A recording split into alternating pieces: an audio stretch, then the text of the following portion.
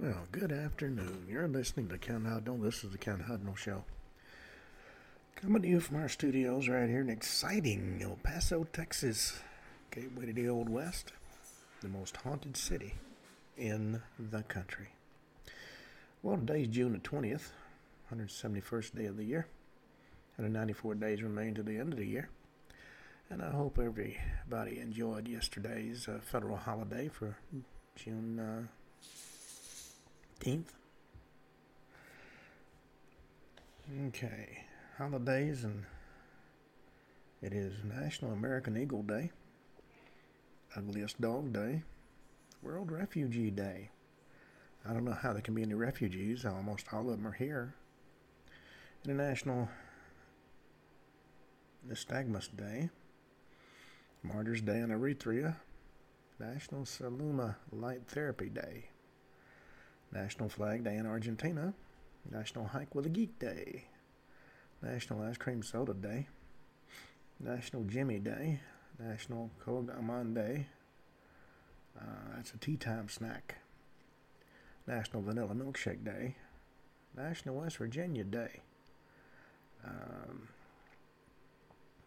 Rath Yatra, World Productivity Day. Okay, all that having been said, 451 AD, the Battle of Chalons. Flavius Aetius battles Attila the Hun. After the battle, which was inconclusive, Attila retreats, causing the Romans to interpret it as a victory. 1180, First Battle of Uji, starting the Genpei War in Japan. 1622, the Battle of Host takes place during the 30 Years' War. 1631, sack of Baltimore. The Irish village of Baltimore is attacked by Algerian pirates. Well, what happened?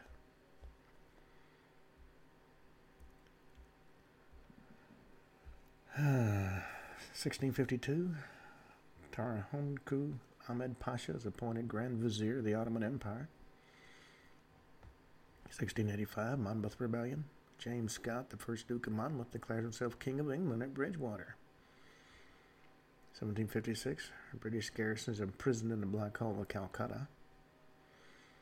1782, the U.S. Congress adopts the Great Seal of the United States. 1787, Oliver Ellsworth moves at the Federal Convention to call the government the United States. 1789, deputies of the French Third Estate take the tennis court oath. 1791, King Louis XVI, disguised as a valet, and the French royal family attempt to flee Paris during the French Revolution. Didn't make it.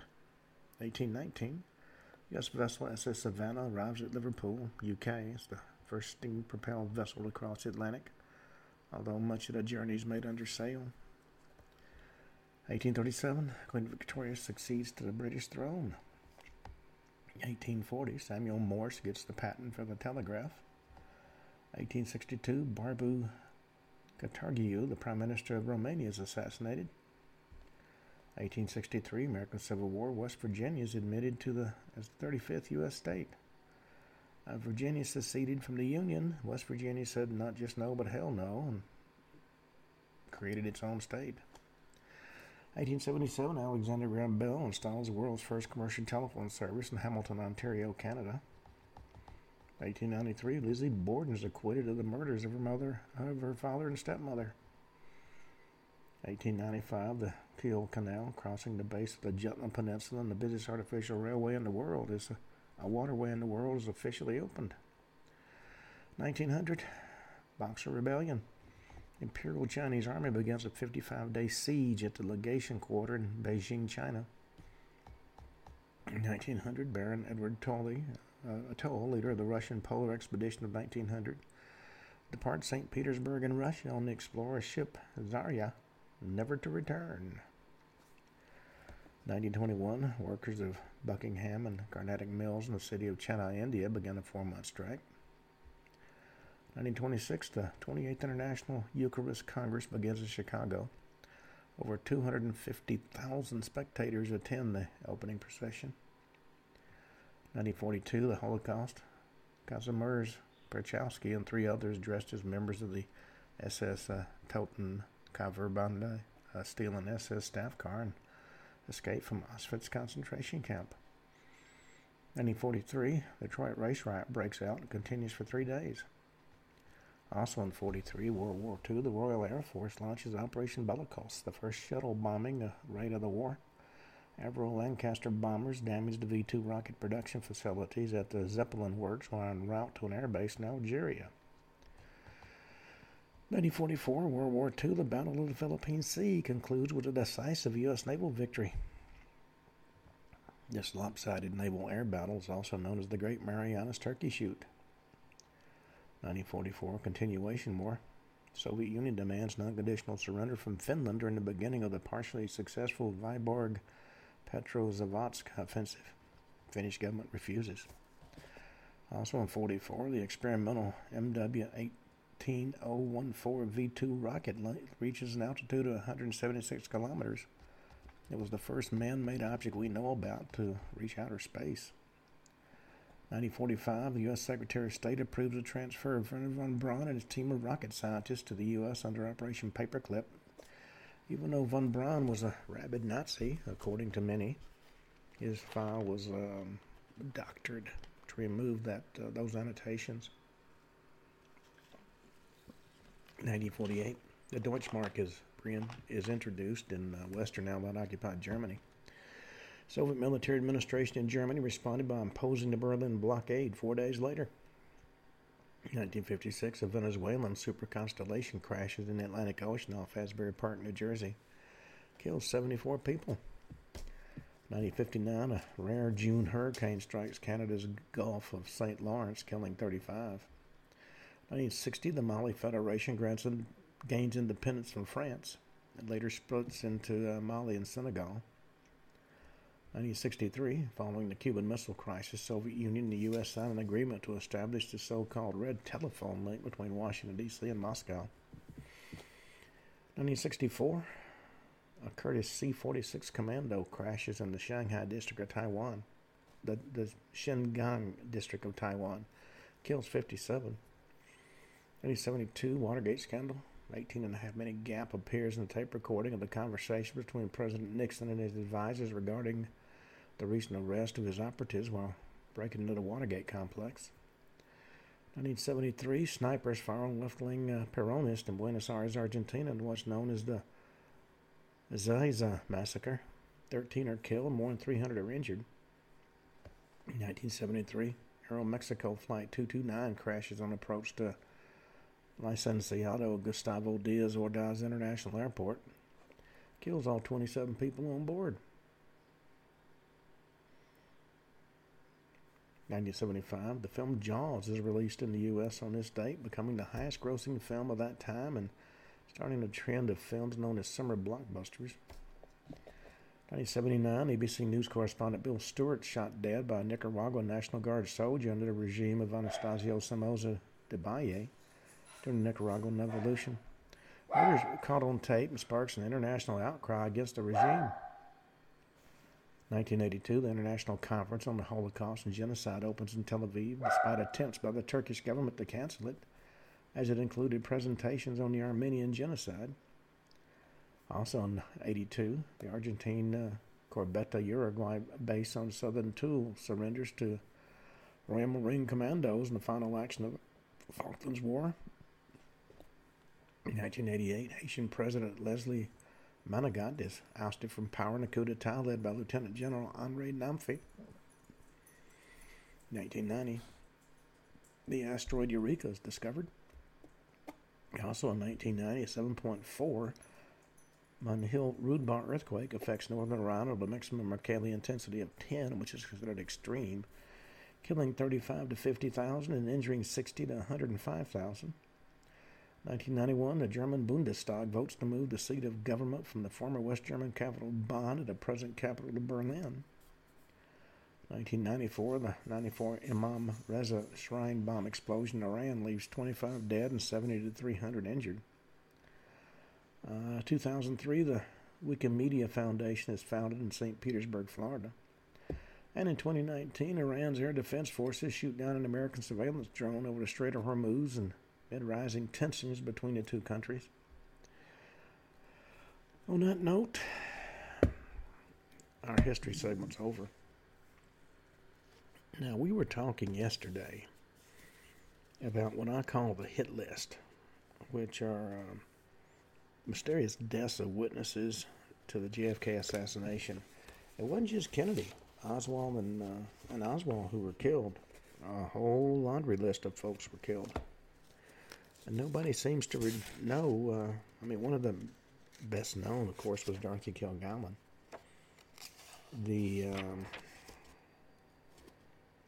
She knew a lot of things about a lot of things.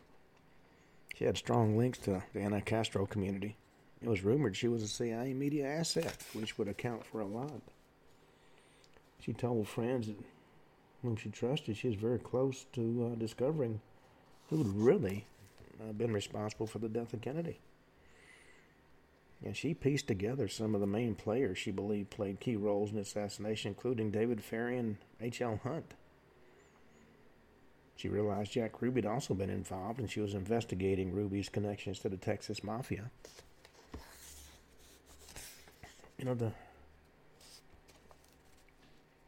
She was found sitting up in bed as if she had died while reading a book. And the many incongruities present at her death scene immediately bring to mind the words of Chief of Investigative Support Unit at the FBI Academy, who's made a number of comments that were quoted in the book Dead Wrong. Offenders who stage crime scenes usually make mistakes because they arrange the scene to resemble what they believe it should look like. And when they do it, they experience a great deal of stress and don't have the time to fit all the pieces together logically. And as a result, there are inconsistencies in forensic findings and the overall big picture of the crime scene. These inconsistencies are basically red flags that it was staged. And there were a lot of red flags in the Dorothy Kilgallen murder scene. Her body was found in a bed that friends and family knew she never slept in. Unless you underestimate the gravity of that point, you have to consider this. Dorothy's hairdresser, who discovered the body, explained it, when I tell you the bed she was found in and how I found her, you're going to know she was murdered. She was found wearing what has ultimately been described as a peignoir or bolero-type blouse over a nightgown. A thing which those who knew her best said that she would never have gone to bed in. It was a blue bed jacket. But apparently it was... Dorothy considered it horrid and would never have worn it. She was in bed with makeup on, her false eyelashes, which friends and family knew she'd never go to bed wearing. And there was a book placed on her bed, as though she'd been reading before she passed out, but it was a book she'd already read. She'd discussed it with friends. And she used a set of reading glasses to read books. There were no reading glasses anywhere near her. And laboratory testing on the glass found near her revealed traces of one barbiturate. But the autopsy revealed she was killed by a cocktail of small doses of 3 different barbiturates, which formed a lethal combination with alcohol. Made it look as though she'd simply taken some pills, gone to bed, and passed away. So how did she get 3 different barbiturates in her? The air conditioner had been left on, which she never did at night, because the house got unbearably cold. And it was very cold when her hairdresser arrived the next morning. And a casual investigation was done on her death. It was what was called a soft pedal investigation, rather than a serious investigation you'd expect from the sudden death of a nationally respected news personality. And there wasn't nearly as much forensic information on her death as there should have been for even a typical non-celebrity death. And what does exist is, frankly, vague or self-contradictory. The lividity markings on her body show that the body was moved post-mortem. Cassie Parnell is the author of the Kilgallen Files, an online educational site dedicated to learning more about her life and sudden death. And Cassie Parnell has what you might refer to as a special investigator's zeal and dedication that lends well to years of specific research focused on one topic. According to her, in discussing the lividity marks, the scene was staged. The autopsy findings show lividity posterior involving the left, the neck, and the face versus how she was discovered propped up in bed. Her head tilted proves she died in a different position as she was found. The position promoted an accidental death. The medical implications of lividity markings on the back of the left neck and face imply the body of the victim was actually not in a propped up position at the time of death. And it's highly indicative that the body of the victim was moved after they were already dead. And for the body to have been moved calls everything into question that was found at the scene. Now, her blood alcohol concentration, or the BAC, was 0.15, which, though legally intoxicated by contextual standards, was pretty much just a normal late night after work in 1965 for a social celebrity. He was known to be a regular drinker. She wasn't by any means excessively inebriated, as attested to by witnesses who saw and heard her in that time period close to her final moments.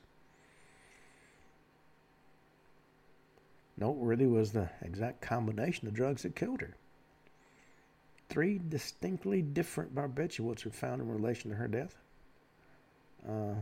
Amobarbital, known as Tuinol, pentobarbital, known as Nimbatol, and secobarbital, known as Seconal.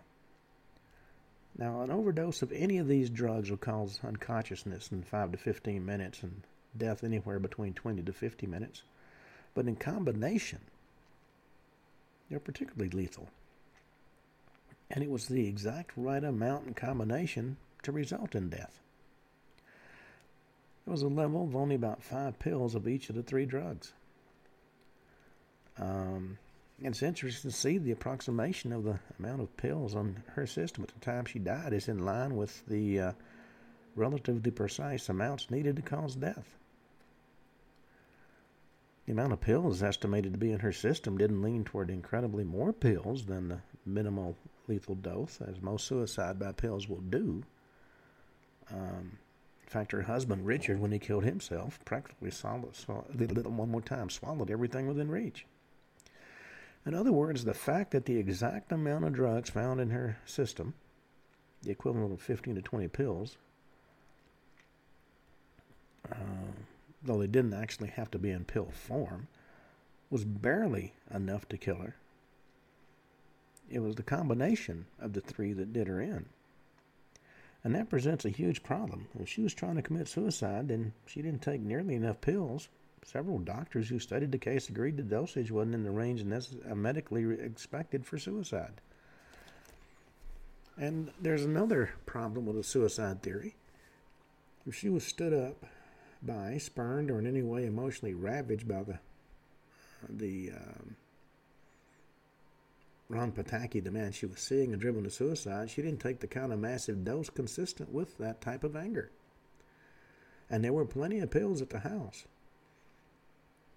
As she come home resolute and seething, she would have availed herself of a virtual pharmacopoeia.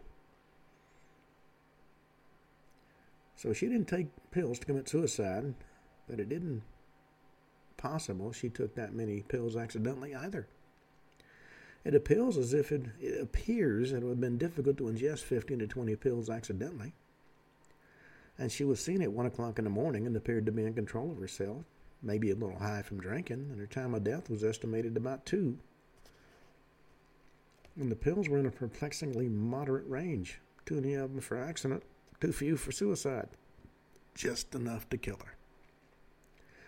And most of her medical records and a lot of the medical studies related to her death are available for study online if you care to. They're at killgallonfiles.com.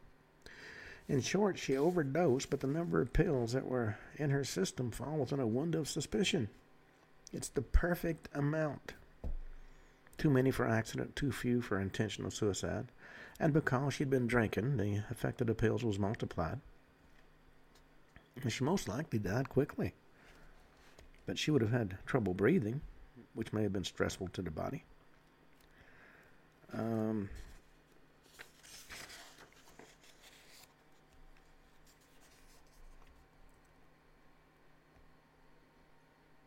Now, there was something I've heard about from forensic investigators. It's called the rule-out method. In Kilgallen's case, you can rule out natural causes. Although she had some substance abuse issues, the autopsy revealed she had no cirrhosis of the liver. She was a healthy 52-year-old woman. You can rule out suicide. The night she died, she had performed live on TV and did a phenomenal job. And as was customary, she went out for cocktails afterwards with people from the show. She socialized. She was in good spirits. She wasn't depressed. And she was excited about her upcoming book and told friends she had information that would shake the world. One friend who said he talked to her earlier on the night she died was asked if she sounded suicidal, and he said no. The last time I talked to her, she was normal. She telephoned Western Union at 2:20 in the morning to arrange pickup of her column for the next day's newspaper. According to the manager of the Western Union, Miss Kilgallen called me at 2:20 in the morning. Sounded great. Said, "Good morning, Mr. Spiegel. Dorothy Kilgallen, would you send a messenger over to the house to pick up my column and take it to the Journal-American? I'll leave it in the regular place in the door." She also had insufficient drug levels for an attempted suicide. Literally, by accident, you couldn't have just enough. You can rule out accident. The exotic combination of fast-acting barbiturates found in her body ensures she didn't take them by accident or absent-mindedly. And it was established that at least as late as 2:20, she was her usual self and completely coherent. But by 4 in the morning, she was dead. Or it had been an accident, she would have had to mistakenly taken at least 5 capsules of each of the 3 different drugs inside an hour. Bears noting that it was common knowledge among her crowd that her regular drink was vodka tonic, and tonic contains quinine, which is known for its ability to mask the bitterness to barbiturates. If somebody slips you a lethal combination of drugs known as Mickey Finn. And her death showed a lot of signs of crime scene staging. The video marks that were posterior, involving the left neck and the face, are strong indication she didn't die in the position she was found. Her body is found in a bed in which her close friends knew she never slept. The master bedroom was strictly for the false pretense that she and her husband had a happy marriage, fact which her killers had no way to know. If her family had acted to protect her reputation, as some have speculated, why would they put her in the wrong bed? Typical death scenes and drug overdoses revealed unnatural body positions due to the involuntary muscle spasms. There had also been vomit on the victim as the body attempts to reject the toxins. She had neither. Like Marilyn Monroe, the pristine condition was far too neat. A blanket had been pulled up to her neck. According to friends who discovered her, the bed was spotless. She was dressed very peculiarly, like nobody had ever seen her before. She always was in pajamas and old socks, and her makeup would be off and her hair would be off. But she was completely dressed just like she was going out. Her hair was in place, the makeup wasn't on, the false eyelashes were on. She was dressed in a blue matching peignoir and robe, which was something she'd never wear to go to bed. And her friend also noted that a book was laid out on the bed, but it was turned upside down. Wasn't in the right position for her if she'd been reading it. Laid down too perfectly, and it was a book she'd already read. Home was very cold because the air conditioner was on. And that was unnecessary because it was cold outside, and speaks to the fact the victim had simply gone to bed and died of too many medications. She would have turned off the air conditioning first, just as she normally did. But the air conditioning could, in fact, mask the time of death. Another mistake in the staging was the book was one she'd already read. And also she needed and always used reading glasses when she read a book. There were none in the room. That was a point that whoever staged the crime scene didn't know anything about. She was befriended during the last months by Ron Pataki, and the two became very close, and many said quite an item. And some claim Pataki had links to U.S. intelligence. In the book Kilgallen, it was written that prior to meeting Dorothy, Pataki enrolled in a training school for assassins in Panama, which was probably the School of the Americas, which I had some interaction with. Pataki is believed to be one of the last to see her alive. The two would often rendezvous late at night to share drinks.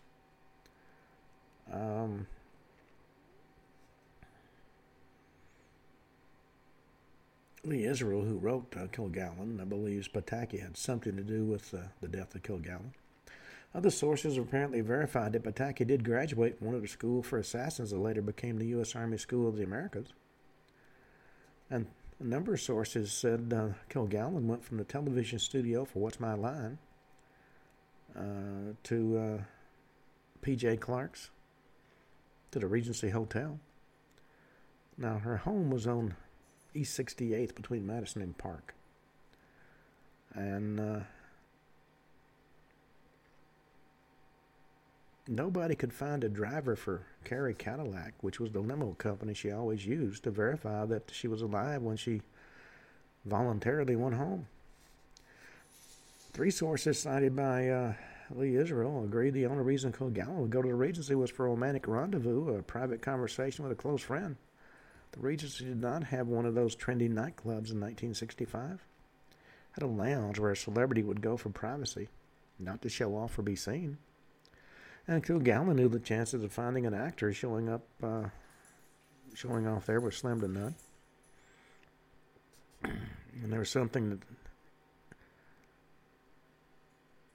not found in some of the better books. One of the What's My Line contestants that night was a Kentucky woman who saw Kilgallen with a man at a banquet table at the Regency Hotel lounge. Now, a cocktail party was going on in the lounge, and that's why the Kentucky guest was there. Kilgallen and her male companion paid no attention to the cocktail party. They were talking clearly some serious business. Nobody seems to know what that business was. Well, there doesn't seem to be much question. Dorothy Kilgallen was murdered. Probably done as a national security assassination. Notes for upcoming JFK book, including the backup copy that she had reportedly given to a friend, vanished from the face of the earth.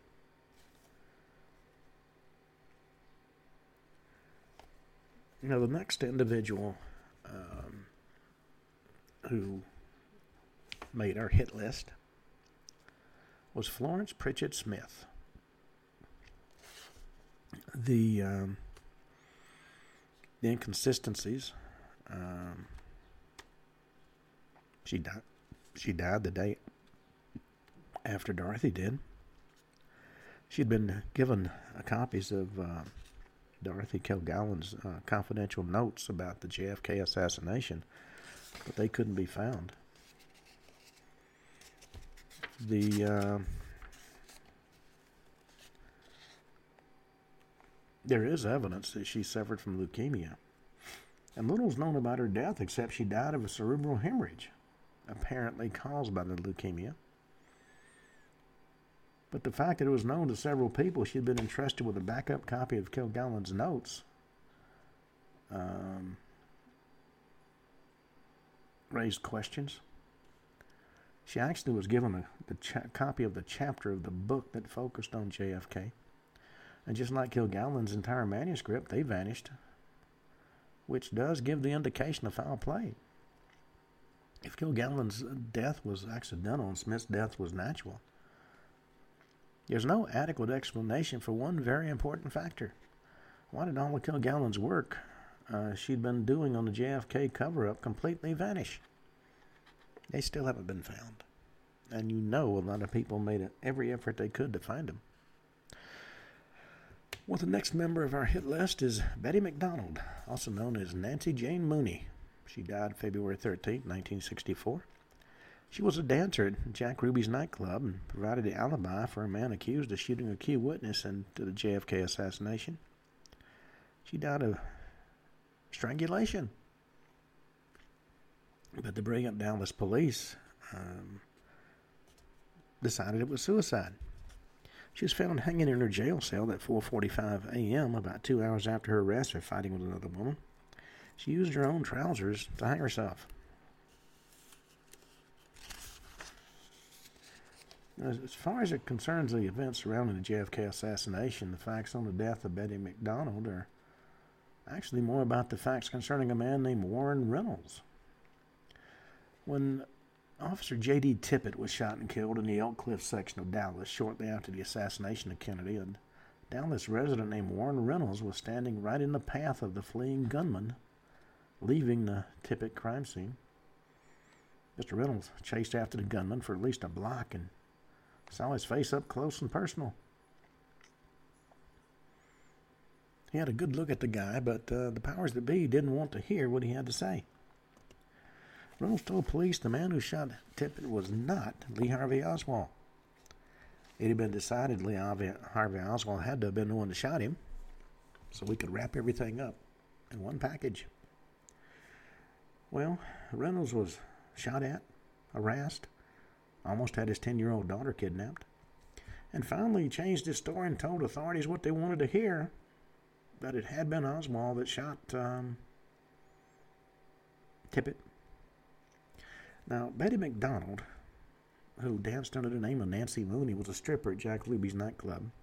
When police arrested the man accused of shooting Mr. Reynolds, Betty McDonald gave the man an alibi, stating she'd been with him at the time of the shooting. When McDonald was arrested a short time later on a different matter and was found dead in her jail cell, having either hung herself or having had some assistance in the process. Now, it was officially ruled a suicide, but it could well have been a murder. In any case, its links to the Kennedy assassination are somewhat peripheral.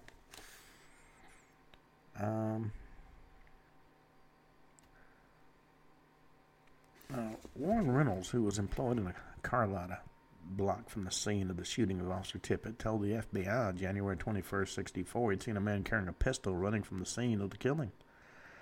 He also told him he couldn't identify the man as Oswald, despite the fact he had followed the man for a block and seen him at close range. 2 days after this FBI interview, he was shot through the head in the basement of his office. Nothing was stolen, so clearly there was no obvious motive. Reynolds was hospitalized and recovered from his head wound.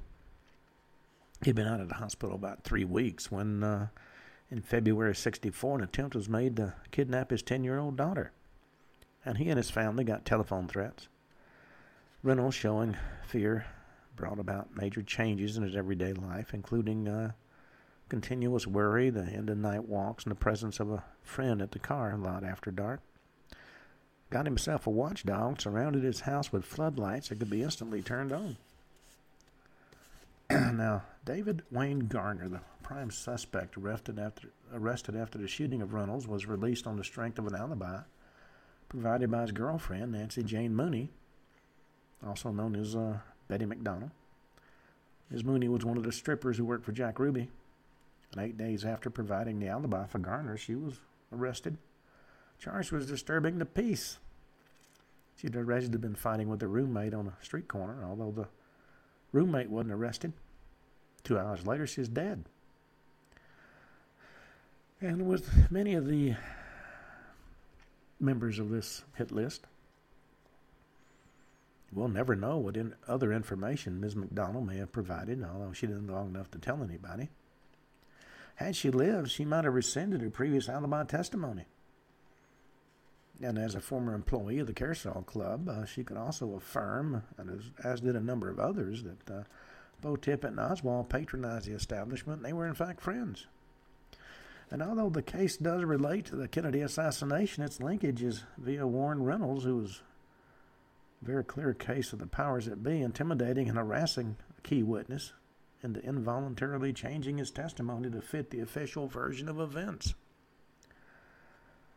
And as for Betty McDonald, her death appears to either be suicide or murder for reasons unknown. Doesn't appear her death had anything to do with her knowing too much about the Kennedy assassination. Suicide or murder, her death doesn't appear to have been a professional job, but it does show a clear case of witness intimidation regarding Warren Reynolds, and she may have been murdered by members of the police force. Let's talk about Eddie Benavides, February 1964. Cause of death was a gunshot wound. It's a unsolved murder.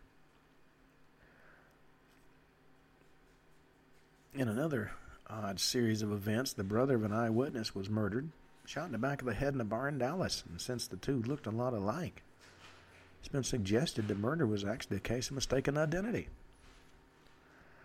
Now, Domingo Dom Benavides witnessed the escape of the actual killer of Officer Tippit.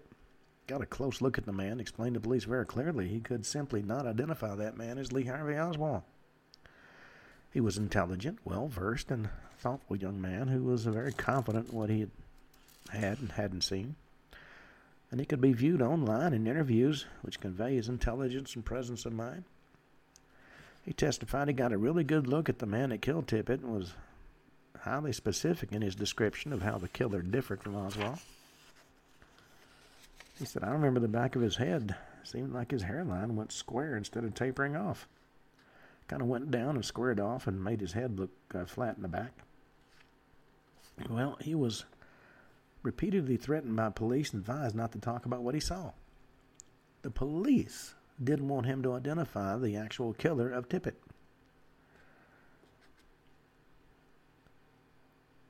According to information put forth by author Monty Cook, Domingo Benavides said the killer didn't resemble Oswald, but soon afterwards he got death threats. His look-alike brother was killed in a bar fight, and suddenly he reversed his testimony and signed off on a statement the killer was Oswald.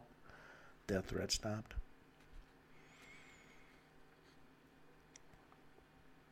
Well, it's interesting to note that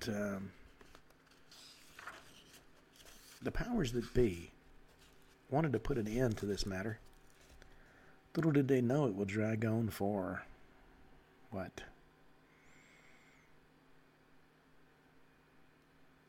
almost 70 years. We got Bill Chesser, died of a heart attack. Official verdict is natural causes. Now, a number of people said that Mr. Chesser is believed to have information about a Ruby Oswald link. And that seems highly plausible because there clearly were links between Oswald and Ruby. Many reported seeing the two together. And Mr. Chesser clearly did have information about an Oswald link to Ruby. He was an auto mechanic who worked on Jack Ruby's car.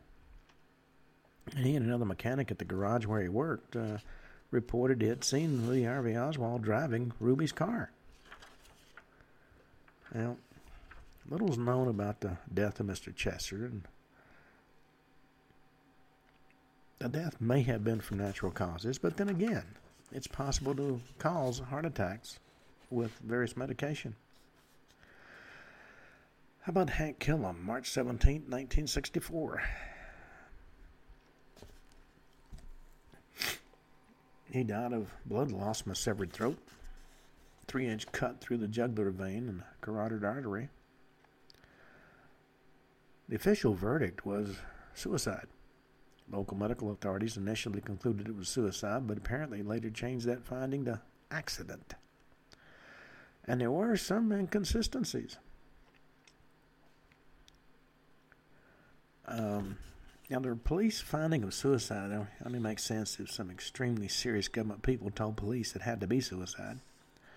Otherwise, no sane person would conclude that a man intentionally jumped through a ground floor plate glass window for the purpose of committing suicide.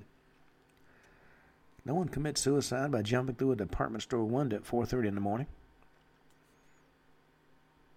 But there were entities hot on Mr. Killam's trail, and No one knew that better than him.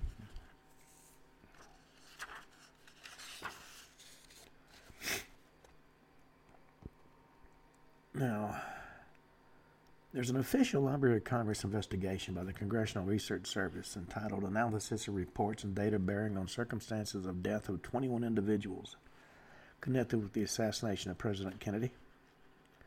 In regard to Killam, he was a house painter in Dallas at the time of President Kennedy's assassination. He was connected with both Lee Harvey Oswald and Jack Ruby. First, his wife, Wanda Joyce Killam, worked for Jack Ruby as an exotic dancer in one of his clubs for 2 years prior to the assassination. And Killam was acquainted with and occasionally worked on painting assignments with a man named John Carter, who resided in a rooming house located at 1026 North Beckley in Dallas, where Lee Harvey Oswald also lived. Now, he died March 17, 1964, as I said. Now, Killam moved from town to town after the assassination and from state to state in an effort to avoid continual questioning by federal agents.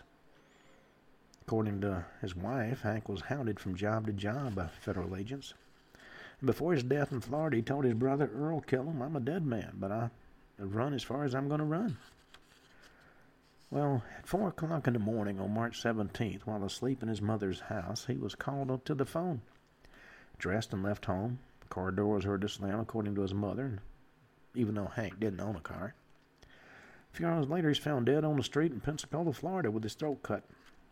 And since he was lying near a pile of broken glass, the paper said he either jumped or fell into a plate glass window. And of course, the Pensacola police immediately ruled the death a suicide. The local coroner called it accidental. Neither of those parties knew the conflict in their findings until early 1967, when his brother Earl Killam asked the body be exhumed in an effort to determine the exact cause of death. Well, believe it or not, the reason stated by the Congressional Research Service for not being able to investigate the death of Hank Killam was his death has proved difficult to pursue from Washington due to the fact the Library of Congress does not permanently retain issues of the Pensacola Journal. Really? A thorough and capable group of investigators, our taxpayer dollars fine at the Congressional Research Service, couldn't find the newspaper, so they couldn't do an investigation. Well, Hank was found dead near a broken plate glass window in Pensacola, Florida. His jugular vein had been severely cut, and he bled to death before they could get him to the hospital. And of course, the police immediately called it a suicide. His body had been thrown through a department store window in Pensacola less than 4 months after the assassination. Killam's death aroused suspicions, and the county solicitor Carl Harper's mind, which in '67 began a nationally publicized investigation. During the investigation, Harper discovered Killam had fled Dallas, moved to Pensacola, then Tampa, and then back to Pensacola to escape agents of the federal government that were after him.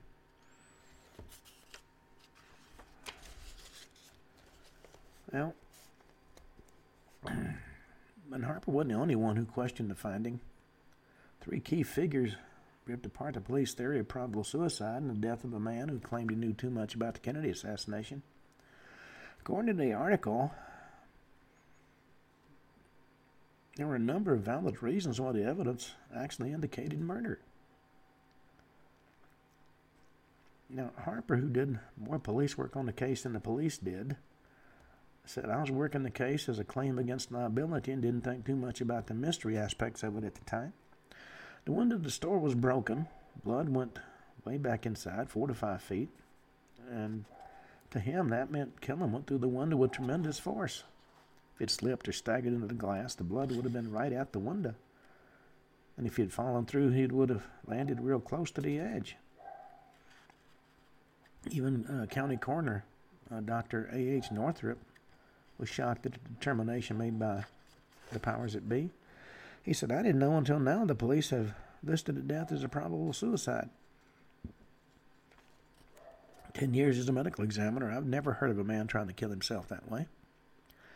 And Hank Killam would also have had to jump up and over a 2-foot-high section of brick wall even to get into the plate glass window. And the mystery is even worse by the fact that his body was discovered on the pavement 50 feet from the window. That's no way to commit suicide, the insurance investigator theorized. If he'd been cut anywhere else except on the jugular vein, he would never have bled to death. There were no other marks or bruises in any shape, form, or fashion on his body. And his brother Earl made an interesting statement. He said he remembered the weekend his brother died, how Hank had been a strange man wearing the collar of a priest several times near 316 West Romana Street, where Killam was staying with his mother, Mary. And no Catholic priest or Episcopal clergyman ever visited the area. Hank Killam was frightened of the stranger who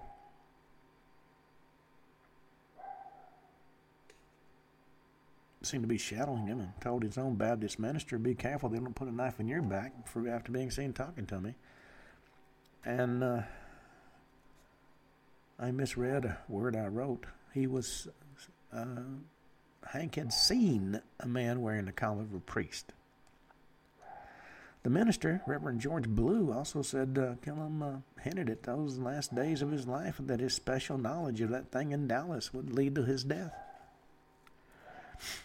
Well, he was a man on the run. It was clear he knew of an Oswald connection to Jack Ruby, because he was apparently a key part of that connection. He wasn't just worried, he was in constant and acute fear of his life, and those fears turned out to be very well founded. According to his wife, he came home the night of the assassination as white as a sheet. She said he stayed up all night watching TV reports, and later began to keep a file of newspaper clippings on the Kenedy and Oswald killings. After the assassination, agents that identified as federal by his wife and as plotters by Killam began to hound him. They quizzed him about Ruby and Carter. When one crew stopped, another began. According to Killam, he finally ran when they browbeat him into telling him where he had gone, his wife said. And again, the agents and plotters tracked him down in Tampa, where he was working as a used car salesman. They chased him from one lot to another and into his home, and he finally was killed. And he was a big, confident man who didn't shy away from a problem. Over 6 feet tall, over 200 pounds, a tough customer by all accounts. His wife was absolutely certain he wouldn't have committed suicide because he just wasn't that type of guy. And the way his wife put it was she didn't know who killed him, but he wouldn't have jumped through a window. Now, Killam was also related to bizarre events in the middle of the night that led to Hank's death. This was stated by his brother, Earl. I know my mother said he got a phone call at 4 in the morning the night he died, went out of the house, and the car door was heard to slam. He didn't have a car, and less than 30 minutes later, he was found dead. He said, I know, too, that it's possible somebody picked him up, slit his jugular vein, threw him into the window to make it look like an accident. Then, as everyone else who comes in close contact with the case, Earl Killam finally asked the important question, who would have thought of suicide? You don't commit suicide by jumping through a ground floor window. And earlier that same evening, Officer Reeves answered another call concerning Killam. Reeves was suffering to 316 West Romana Street, where he found Killam waiting in front of the house. And there was fear showing in Killam's face, and he claimed he was going to be killed. Well, the basic scenario, at 4:30 in the morning, the victim has a slit jugular vein, carotid artery, and a 3-inch gash in his neck. There's a trail of blood leading from the broken window into the department store. The trail is about 4 feet long, which would mean the victim's body must have struck the window with tremendous force in order to propel the lost blood an additional 4 feet from the point of impact. And there's a 2-foot-high ledge that the victim had to have jumped over in order to get into proper position to go through the window. And yet, when all's said and done, he's found 50 feet from the window. So it doesn't take Sherlock Holmes to figure this out. One victim obviously had a lot of help going through that plate glass window at high speed. Help in the form most likely of at least one guy on either arm propelling him through the window, probably for the purpose of disguising the manner in which they'd already cut his throat. And he had actually been running from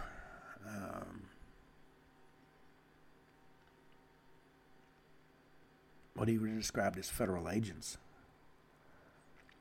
Now,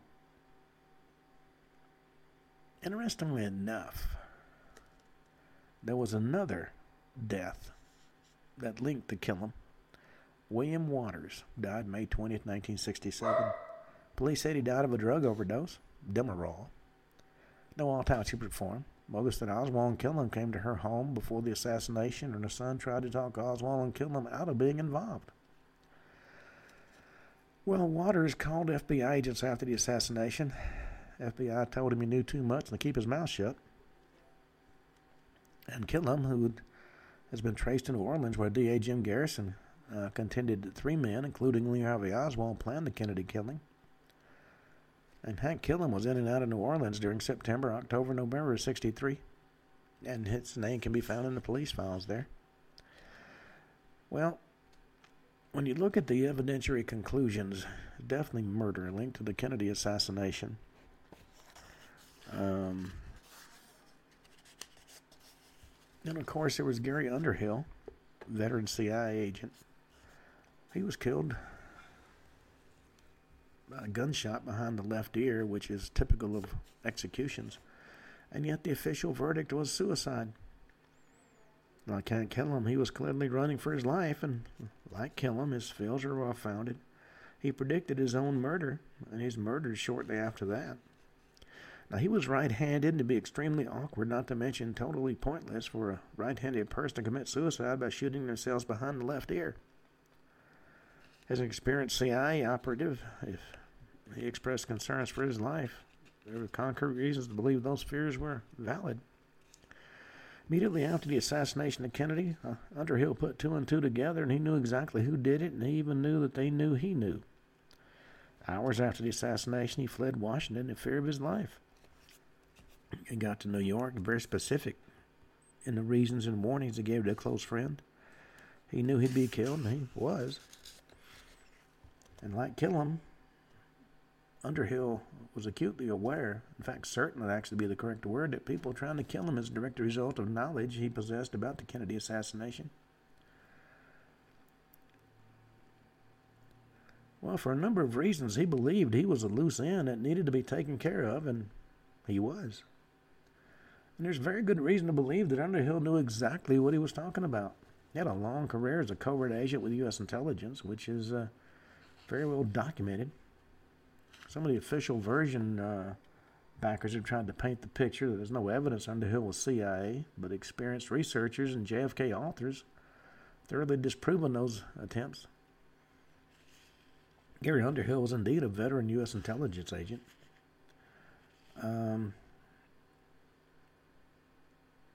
Posner, who has been considered a major debunker of a lot of the information about the Kennedy assassination, wrote there was no source for the claim. Underhill was a former CIA agent. No corroboration he was ever said that there was CIA complicity in the assassination.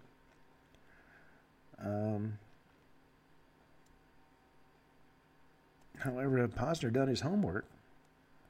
He had learned there were several sources for Underhill's wartime OSS career and his later CIA consulting status, including Underhill himself. As for his accusations about the CIA and the murder of Kennedy, he related them quite vividly to his friend Charlene Fitzsimmons within 24 hours of the shooting. And she contacted Jim Garrison about the incident in some detail. So the pertinent question would be who exactly was Underhill talking about when he used the word they? I know who they are. They know I know. Well, that's exactly the way Gary Underhill described his problem to his friend after he left Washington, in fear of his life. And keep in mind, that was mere hours after the assassination of President Kennedy. He immediately panicked, got into a car, and took off. He said he knew he had to get out of Washington, drove to the home of a friend that he knew he could trust in Long Island. And he later told her, "This country's too dangerous for me. I got to get on a boat. Oswald's a patsy. They set him up. It's too much. I should have done something outrageous to kill the president. I've been listening and hearing things. Couldn't believe they got away with it, but they did. They're a bunch of drug runners and gun runners, a real violent group. I know who they are. and they know I know, and that's why I'm here. He told friends he was running for his life because he knew who conspired against Kennedy, and they know I know. What Underhill was specifically describing was a special group within the CIA that was involved in drugs and gun running in Southeast Asia. And he really did know who they were. He also said the Kennedy murder wasn't as cut and dried as it might appear. According to the friend, Underhill said he knew the people involved and he fled Washington for his life. He said it's a small clique in the CIA that's responsible, and they were conducting a lucrative business in the Far East and gun running and other contraband, manipulating political intrigue to serve their ends. And Kennedy got wind of something going on, and he was going to put a stop to it, and he was killed before he could. Well, Underhill believed there was a connection between executive action, Fidel Castro, and the death of Kennedy. Executive action was an assassination program. They tried it in Cuba, and they couldn't get away with it right after the Bay of Pigs, but Kennedy wouldn't let them do it. He got wind of it, and he was going to, as he said, break the CIA up into 1,000 pieces. Well, the executive action, as I said, was a special, highly secret CIA military intelligence unit that was attempting to assassinate Fidel Castro. It suggested Kennedy was actually killed by a turnaround operation of that unit. Well, on that note, we come to the end of today's show. We'll talk more about members of the hit list tomorrow, but until then, this is Ken Hudnall for the Ken Hudnall Show saying have a truly great evening.